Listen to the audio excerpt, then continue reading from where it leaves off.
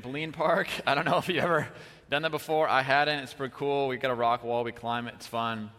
But the thing we do is we open up the Bible together, okay? So if you have one, pull it out. If you got a phone, pull out your phone. That works too. We're in Luke 18. All right, now, if you were at the kickoff, you heard me teach on the parable of the treasure hidden in a field, which is a story Jesus basically gives to people about the kingdom of God. And Jesus is always telling parables, and in Luke 18, he gives another one.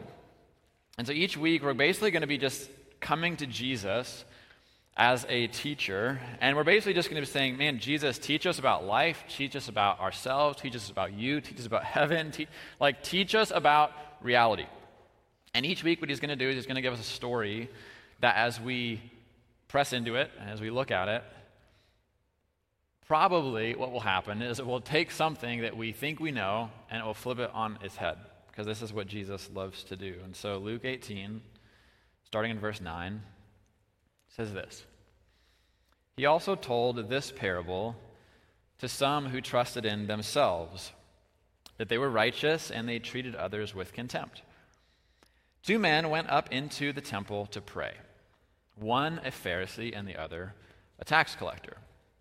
Now the Pharisee, standing by himself, he prayed this way: God, I thank you that I am not like other men, extortioners, unjust, adulterers, or even like this tax collector. I fast twice a week. I give tithes of all that I get. But the tax collector, standing far off, would not even lift up his eyes to heaven, but he beat his breast, saying, God, be merciful to me, a sinner. I tell you, this man, meaning the second man, the tax collector, this man went down to his house justified rather than the other. For everyone who exalts himself will be humbled, but the one who humbles himself will be exalted. Okay, so that's the story. It's a story that Jesus tells about these two people. And what's interesting is because most of Jesus' parables, he's kind of giving them to a large crowd of people. And maybe you've kind of read parts of the Bible before. He's like a large crowd. He's teaching kind of everyone these parables, but this story is specific. It says that he gives this story to a very specific group of people, and it says that those who trusted in themselves.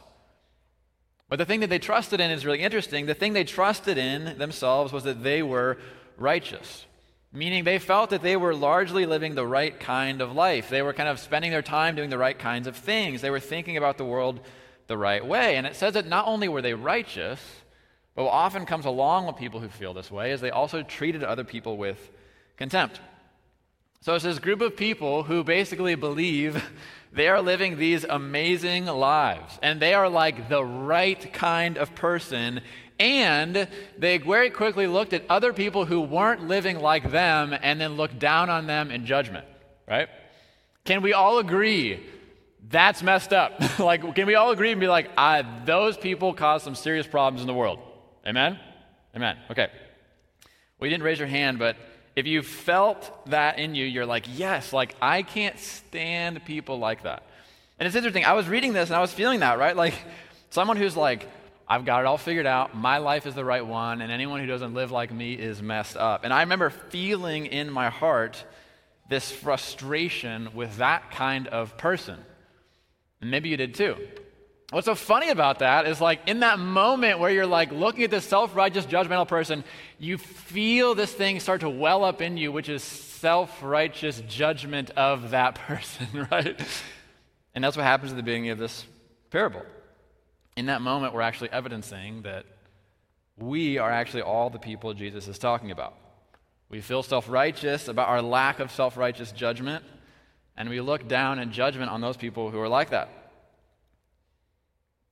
And so Jesus begins to talk to a group of people, I think like us, who have different people in the world we look at and we go, man, if this person could live differently, if this group of people was different, they lived a little more like me in this area, the world would be a little better place. He looks at a group of people like us and he tells a story about 2 different kinds of people.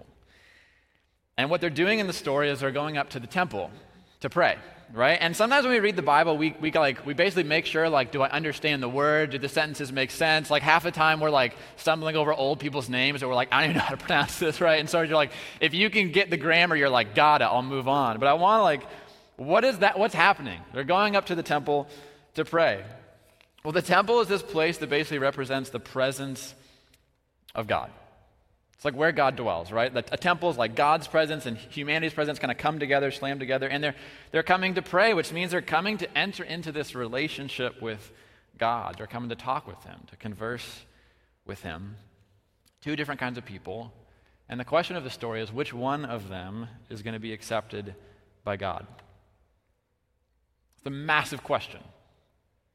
Like, it's a massive question that Jesus is answering. And actually, it's the most important question that a human being could ask.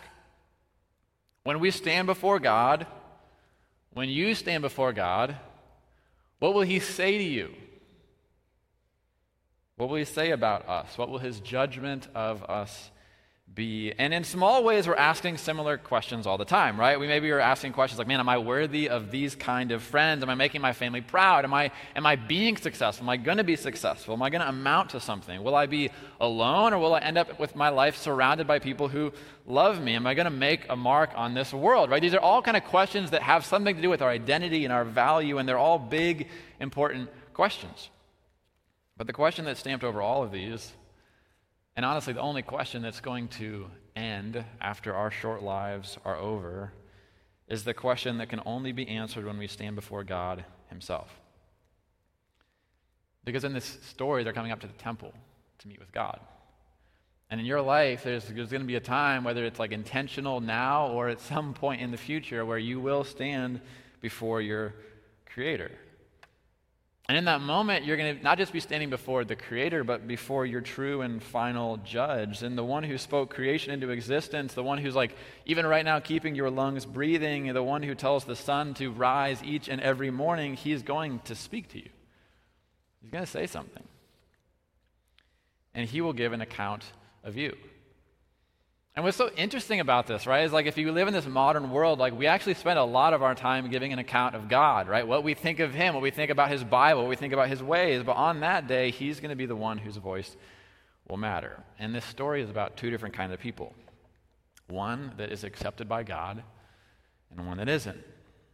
And one that's justified, meaning like declared righteous, declared okay. One that's actually even exalted, one that God's heart moves towards, and one that God is actually repelled by. One that God's heart doesn't move towards, but actually moves away from. And it is a stunning story because it's not the story we would expect.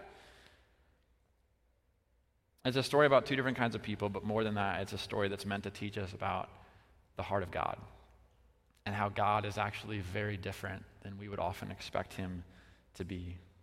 And so let's start by looking at this first dude who rolls up on the scene, this Pharisee, all right? This is the heart of the Pharisee. Look what it says in verse 11. Jesus says this, the Pharisee standing by himself, he prayed this way. Actually, my translation says he prayed thus.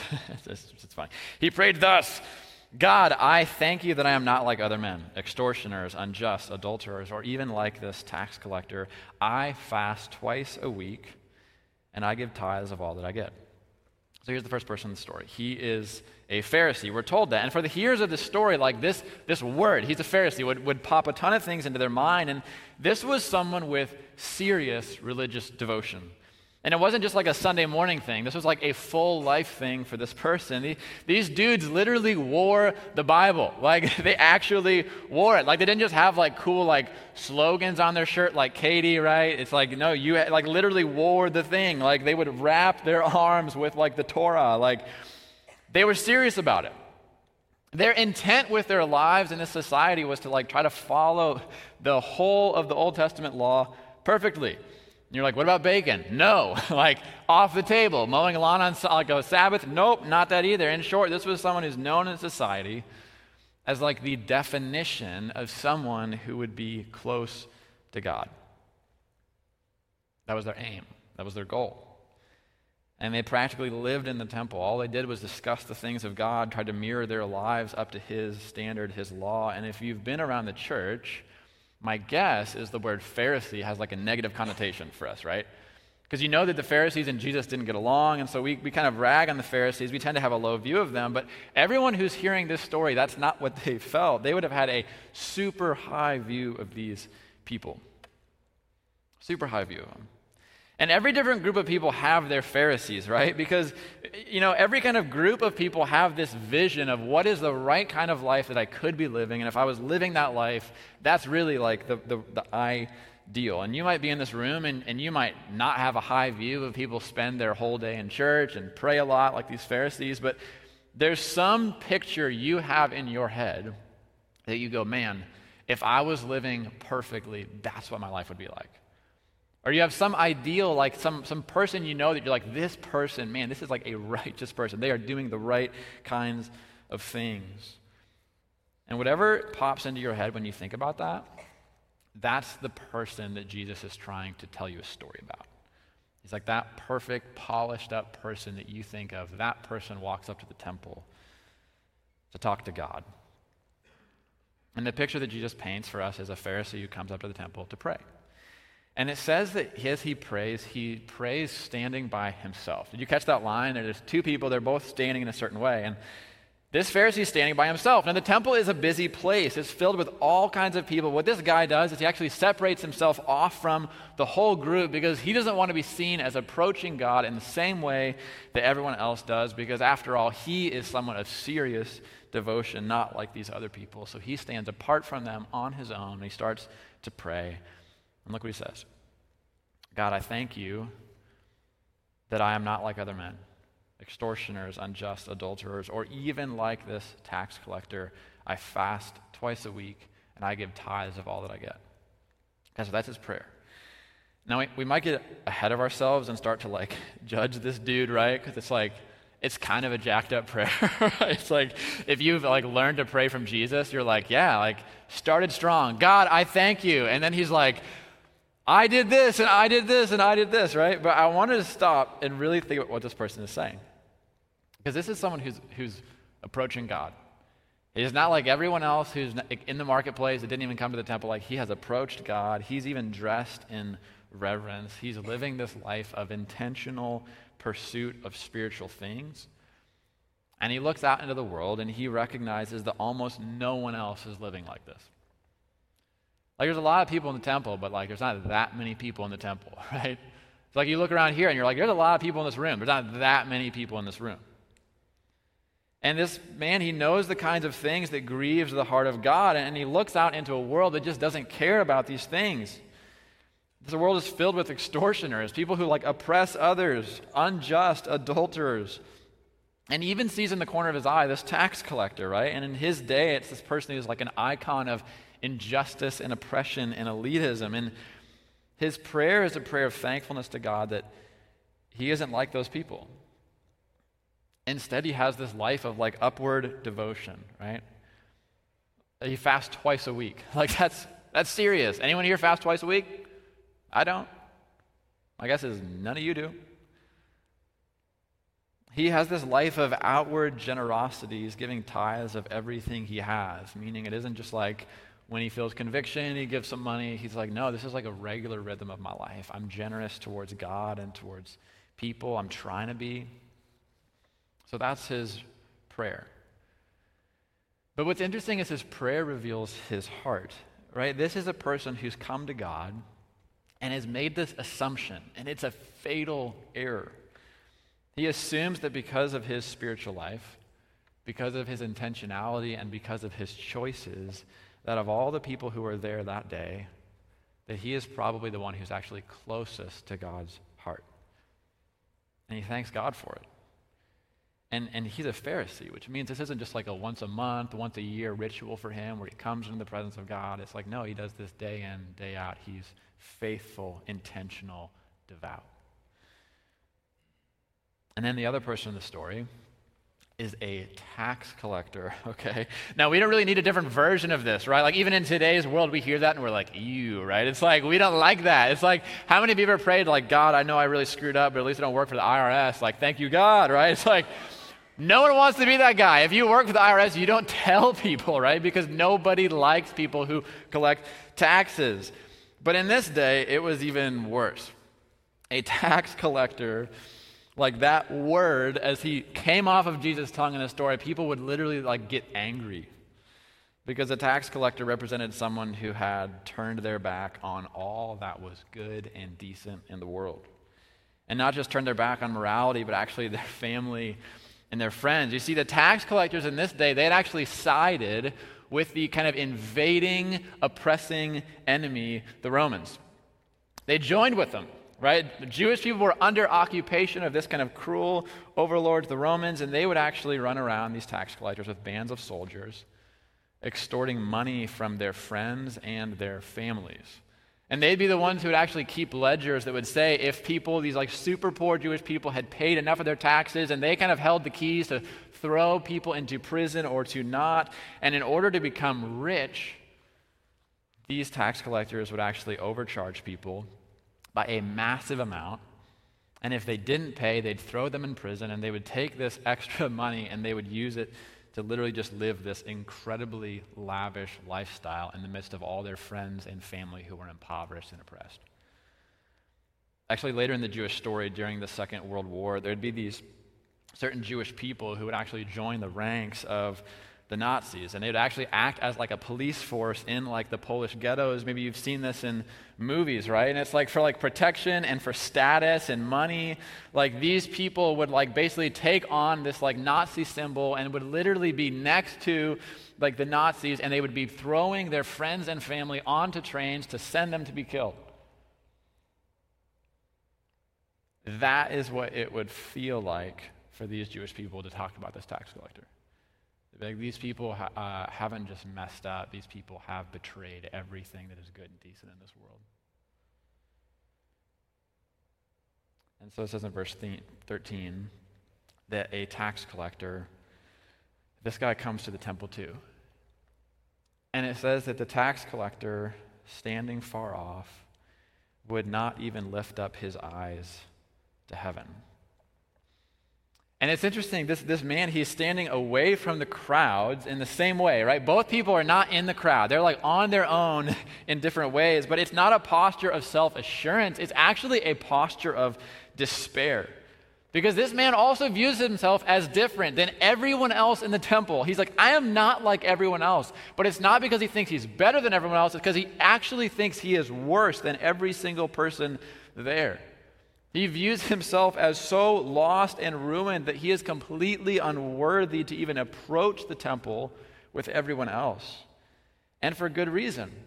Because every single person in the temple who sees him knows him. They know his face, and when they see him, they probably have violence on their lips and disgust in their eyes. This man wasn't wearing the Torah on his sleeves, right? That wasn't him. He was probably wearing this like very ornate, elaborate tunic that was bought with like the blood money of people that he has oppressed. And I want you to just picture this guy. Everyone in the temple hates this man. He knows it, so why doesn't he even go up close? And it says that he doesn't even go up to the temple. He stays far away from it. He's like, I don't feel even like worthy to walk a little bit closer. But it's more than that. And you know, it's not just that he's just like, I don't want to be in that group because people might, attack me or something like that. He's like, the reason he's not walking closer to the temple is because the way he feels about himself towards God. And you know this because it's not that he won't go to the temple, but he actually can't even lift up his eyes to heaven. It's like he's trying to come and have some conversation with God, trying to come close to God, but he knows he can't come that close, and he's standing far off, and he can't even get himself to like lift up his head. This is someone who is completely devastated with shame for the life they live. Like devastated by shame. They have done things. They have seen things. They have seen things done by their own hand.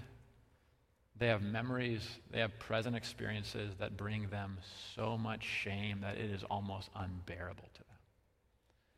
And for them to just walk up to the temple is like, I can't even do that.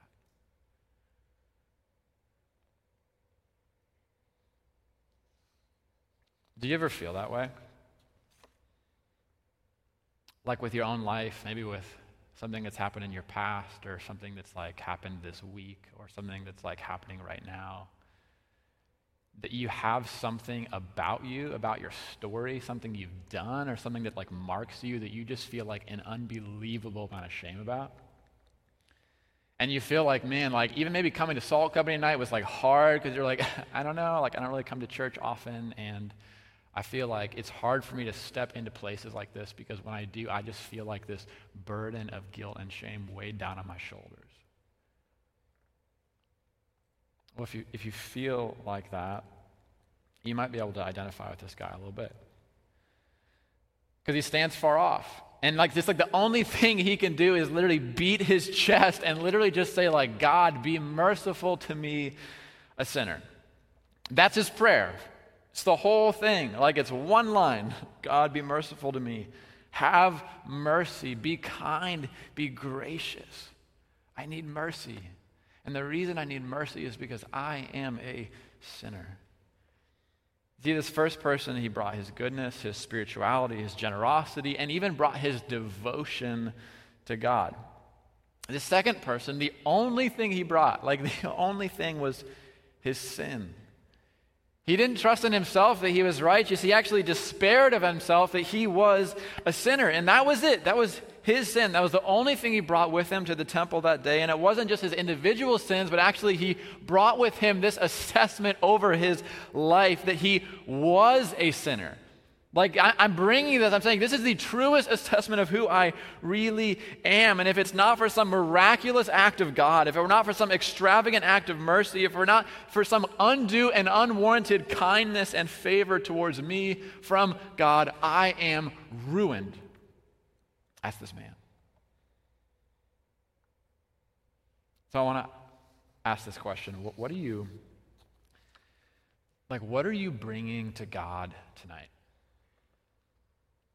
Like, what are you bringing with you into this room?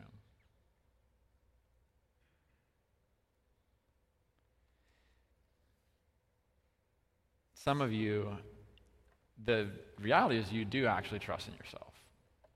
Like the beginning of this, it's like some people, they trust in themselves. And some of you in the room, like that's actually who you are right now. That's your story. You trust in yourself. And kind of you feel justified in that, right? Because you've worked really hard. You've sacrificed to become kind of the right kind of person in your mind. And maybe you're the kind of person that's like, man, morality and religion and spirituality, like that's kind of your jam. And that's where you kind of find your identity. And you've maybe gone to church your whole life. And maybe you're even like one of those rare special people that's like, I've never been drunk. I've never slept around. I've never done drugs or any of the other things I don't think God wouldn't like.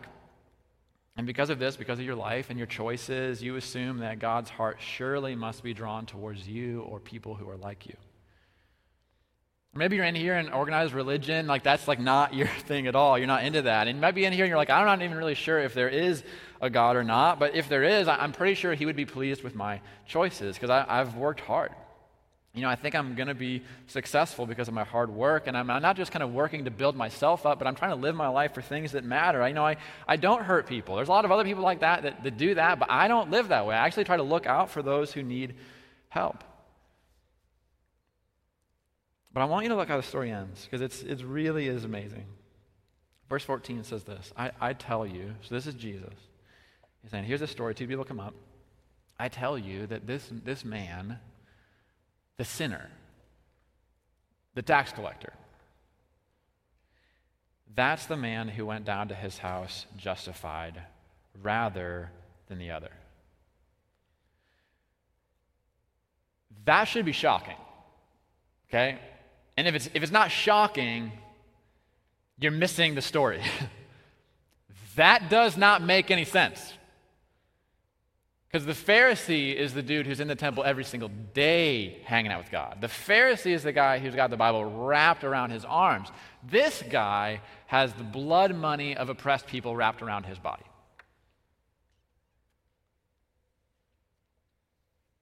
But he says, actually, no, it was the sinner is the one who went down to his house justified rather than the other. And then the thing at the end he says is, everyone who exalts himself will be humbled, but the one who humbles himself will be exalted.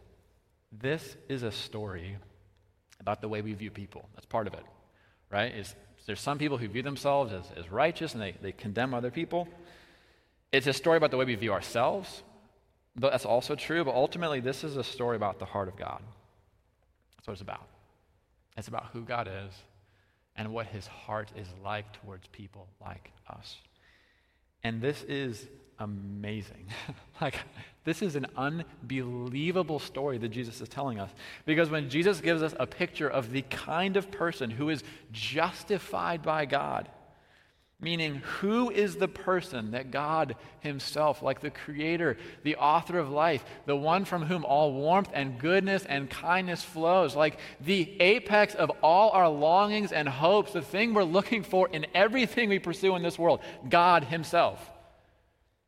It's saying the one that God moves towards in relationship and closeness. When he gives the picture of that person, he gives us a picture of someone who is known by himself and society as a sinner and a moral failure. That is crazy. And I want you to seriously stop and think about that for a second. Jesus is saying that's the kind of person that God's heart moves towards, not away from. It means that there wasn't actually a right kind of life, but there was a right kind of heart. And the right kind of heart wasn't the one that actually felt good about the life they were living. It was actually the one that felt crushed and hopeless because they knew they weren't living the right kind of life. And Jesus says, that's the kind of heart that my heart moves towards in love. So who are you in the room tonight? Do you feel broken?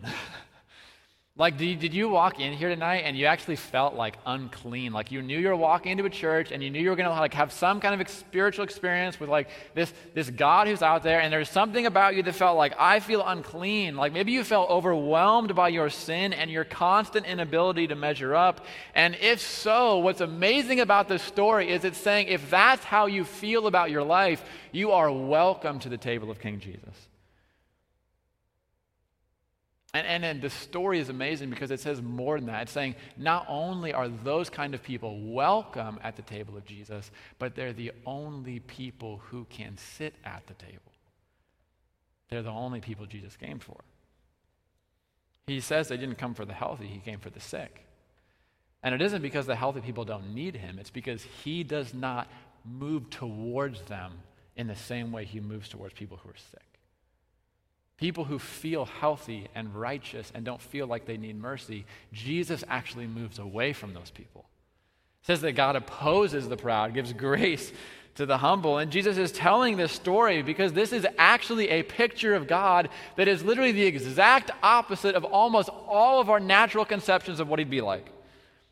Because when we take an honest look at ourselves and our hearts and our lives, and if we just for a minute, we take all of our defensive posture off, we take the masks off, we just stand before the mirror, naked, exposed, the real us.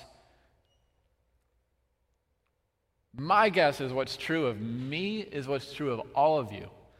It's the areas of you that you feel like are the most broken.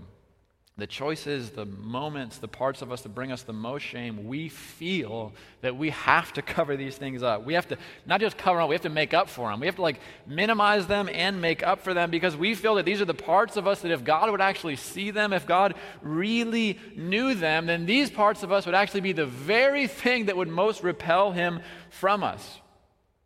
And maybe this has been your whole life with God. You opened the Bible and maybe you went to church when you were younger and your conclusion was that whatever kind of person God wanted you to be, you were naturally the opposite of that. God's this is the kind of person I bless, and you're that sucks because I am the opposite of that in so many different ways. And so maybe your story with Christianity has been one of guilt and shame and condemnation. Maybe you've been on this performance treadmill your whole life and you are exhausted trying to be a Christian. It's not something that's life-giving for you. It's something that's actually exhausting because you have been so desperately trying to slam your life into the right kind of shape, thinking that if you just did a good enough job with that, then God would actually be happy with you. But this is what is incredible about this story. And this is what's incredible about the Bible, is that the whole Bible is about Jesus, who is the friend of sinners. That's who he is. Jesus is the friend of sinners, and it's not the story of a helper of sinners. It's the story of someone who saves sinners. It's the story of a God who, like, saying, I don't come to bless the healthy and those who are getting everything figured out. I actually came for people who are sick and don't just need some help and some medicine. I came to actually save them. And this means something that is absolutely stunning. Like, I'm serious. This is amazing what I'm about to say, because it's so unexpected. And honestly, even as I tell you this, it still kind of seems impossible to me that this is true, because it's so good. Like, it's so good for people like you and people like me, because what this means is that the areas of your life and your story that bring you the most guilt and the most shame, like the things that you have tried for so long to stop doing, and you're still doing them. Like the things that you promised God, like over and over and over again, I will never do that again. And you find yourself in the place where you're like, I'm still that person. What this means is that the things in your life that bring you the most guilt and shame, they're not the things about you that most separate God from you, but they're actually the very areas of your life that cause the heart of God to draw near to you in love. That's crazy. I mean, did you hear what Jesus is saying in the story? It's the man who can't even lift his eyes to heaven, who can't even come close to the temple. He has to stand far away because he's covered in guilt and shame, overwhelmed by who he is, feeling that he must be an absolute disappointment to God because of the failure of his life. It's saying out of all of the prayers of all of the people who come near to God, out of every single one of those people's prayers that day, that was the person that left justified. That person is actually the person who was standing the furthest away, who felt the most defeated by their sin, who knew it and asked for mercy. That was actually the person who was closest to the heart of God. I don't know if that stuns you, but that stuns me. Like, I've been following Jesus for a long time. I was just still amazed by that. Because I'm not standing up here as someone who's got their life figured out. I'm standing up here as someone who struggles so much. Like, I struggle so much. Like, this week, I'm like talking to my wife. I'm just confessing sin, and I'm like, I'm sorry that I'm still so broken. Like, do you feel that way when you walk into this room? Man, I do. And I don't want to, but it's who I am.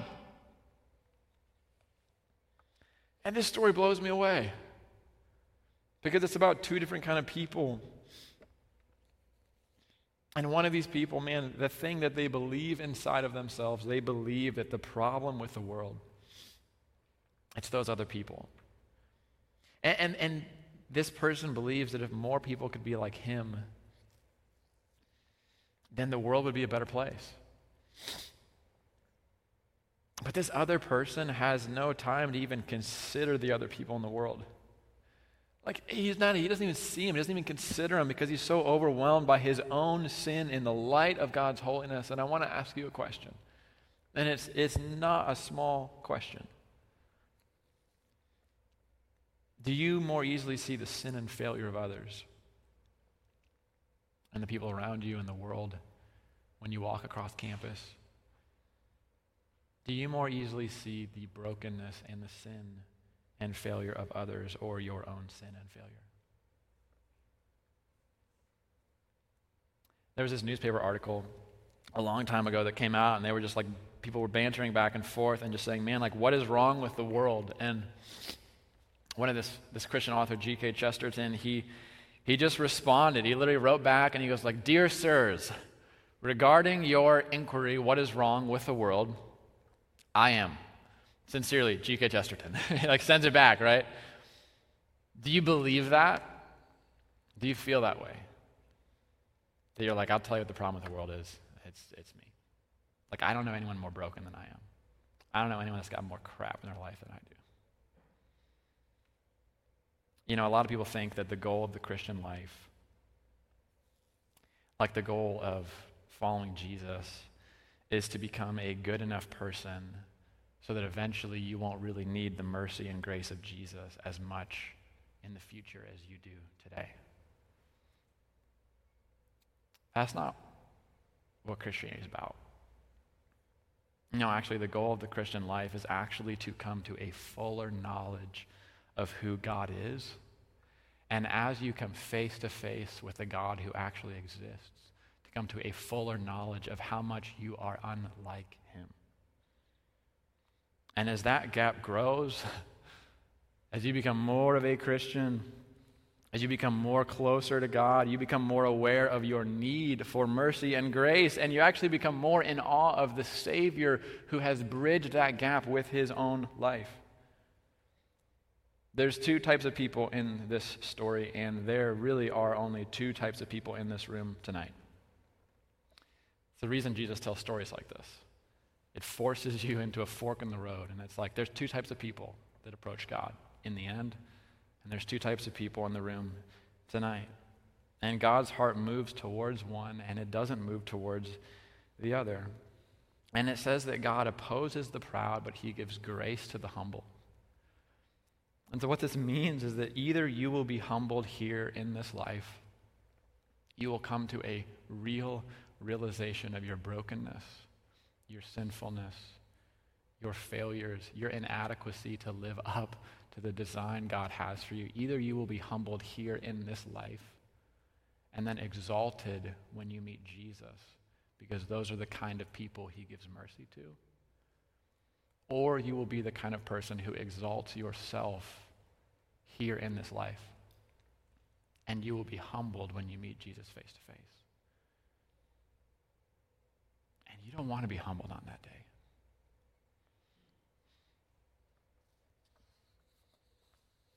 It's a story about two men, but it's also a story about the heart of the one who's telling the story. It's a story about Jesus. It's like Jesus is looking at people, like he's looking at these Pharisees, these people who are living these self-righteous lives, and they've worked so stinking hard. Like, well, you know what Pharisees look like? They look exhausted. They look exhausted. And he's looking at these people, and they're surrounded by all kinds of other people who are looking at them and feel like, I don't add up to this person. And it's like Jesus is literally just saying, man, you want to know what my heart really loves? You want to know like who I have affection for? You want to know the kind of people that I see and I run towards? He says, man, it's people who know that they are broken. It's people who feel desperately in need of change but can't figure out how to do it themselves. It's people who actually feel like they don't measure up at all.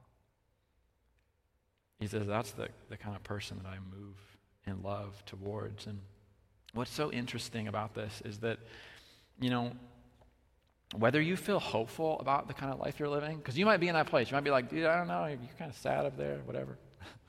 Like, I feel all right. Like, I feel all right. Like, I don't feel like my life's that off the rails, whatever. Like, and you might be in that place where you're like, I don't feel like my life's off the rails. Or you might be someone who's like, man, I actually do feel like my life is super messed up, and I feel exhausted because I don't ever feel like I'm measuring up. What's so amazing about these two postures is actually that the problem we have is actually the same.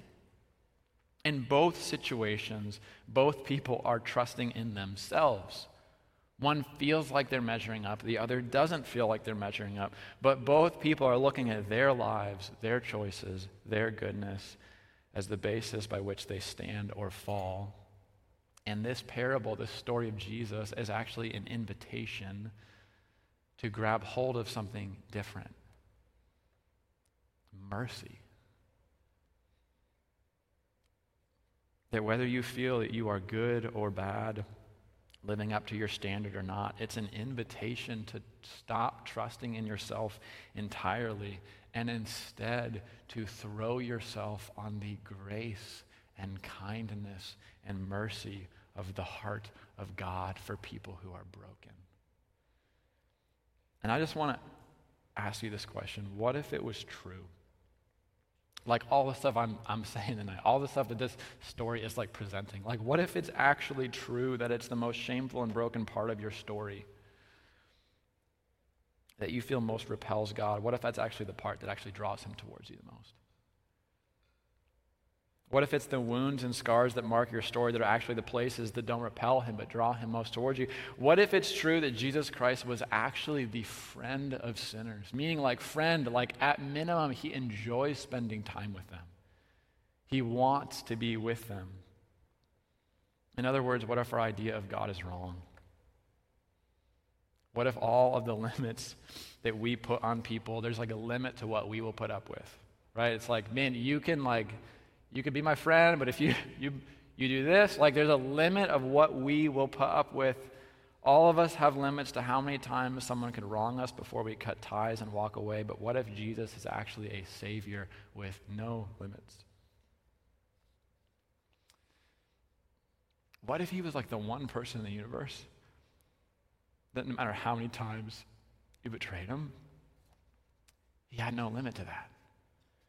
What if he had actually already borne everything on the cross? And that was why he could be like the one person that you could betray and wrong again and again and again. And he would actually still look at you with kindness and grace and mercy. What if he was that kind of friend? I think that would be the truth in the world that would be the most important. And I think that if we believed that, it would change our lives. Let's pray.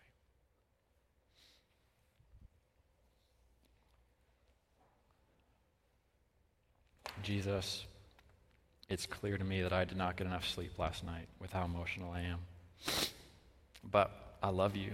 And Jesus, I'm so floored. I am so stunned by you. I don't get it. God, I do not get it. God, I think when I think of you, I think that, yes, your grace is always there, but man, you're like this Savior who is like so frustrated and fed up, and it's like, well, I'll save you because I'm supposed to, but I don't like it, and you're like a drag to be around, and God, I feel that so often, but then I hear this story, and it's just, man, you came to save sinners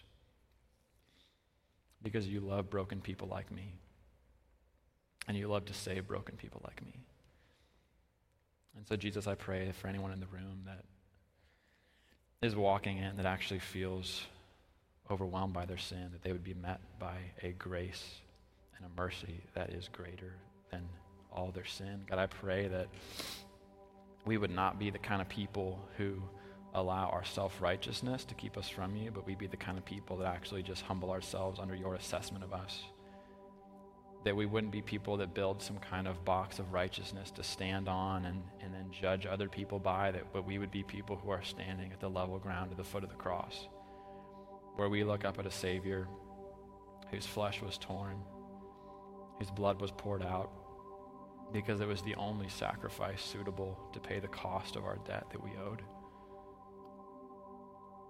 And Jesus, I pray that you'd make Salt Company a place that is not filled with proud, self-righteous people that no one wants to be around, but I pray that you'd make us humble, that the people we would feel are the biggest problems on campus are ourselves, the people whose hearts we most despair about are actually our own, but that we would be filled with a joy of salvation, knowing that we are loved still.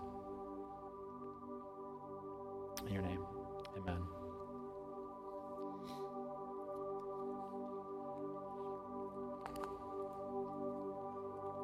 Jesus is inviting you to do something super specific, and it's actually to let go of trust in yourself to actually agree with the cross of Jesus, that you are broken beyond repair, but that Jesus has paid the ultimate sacrifice, and to actually receive mercy. And if you haven't done that tonight, you should.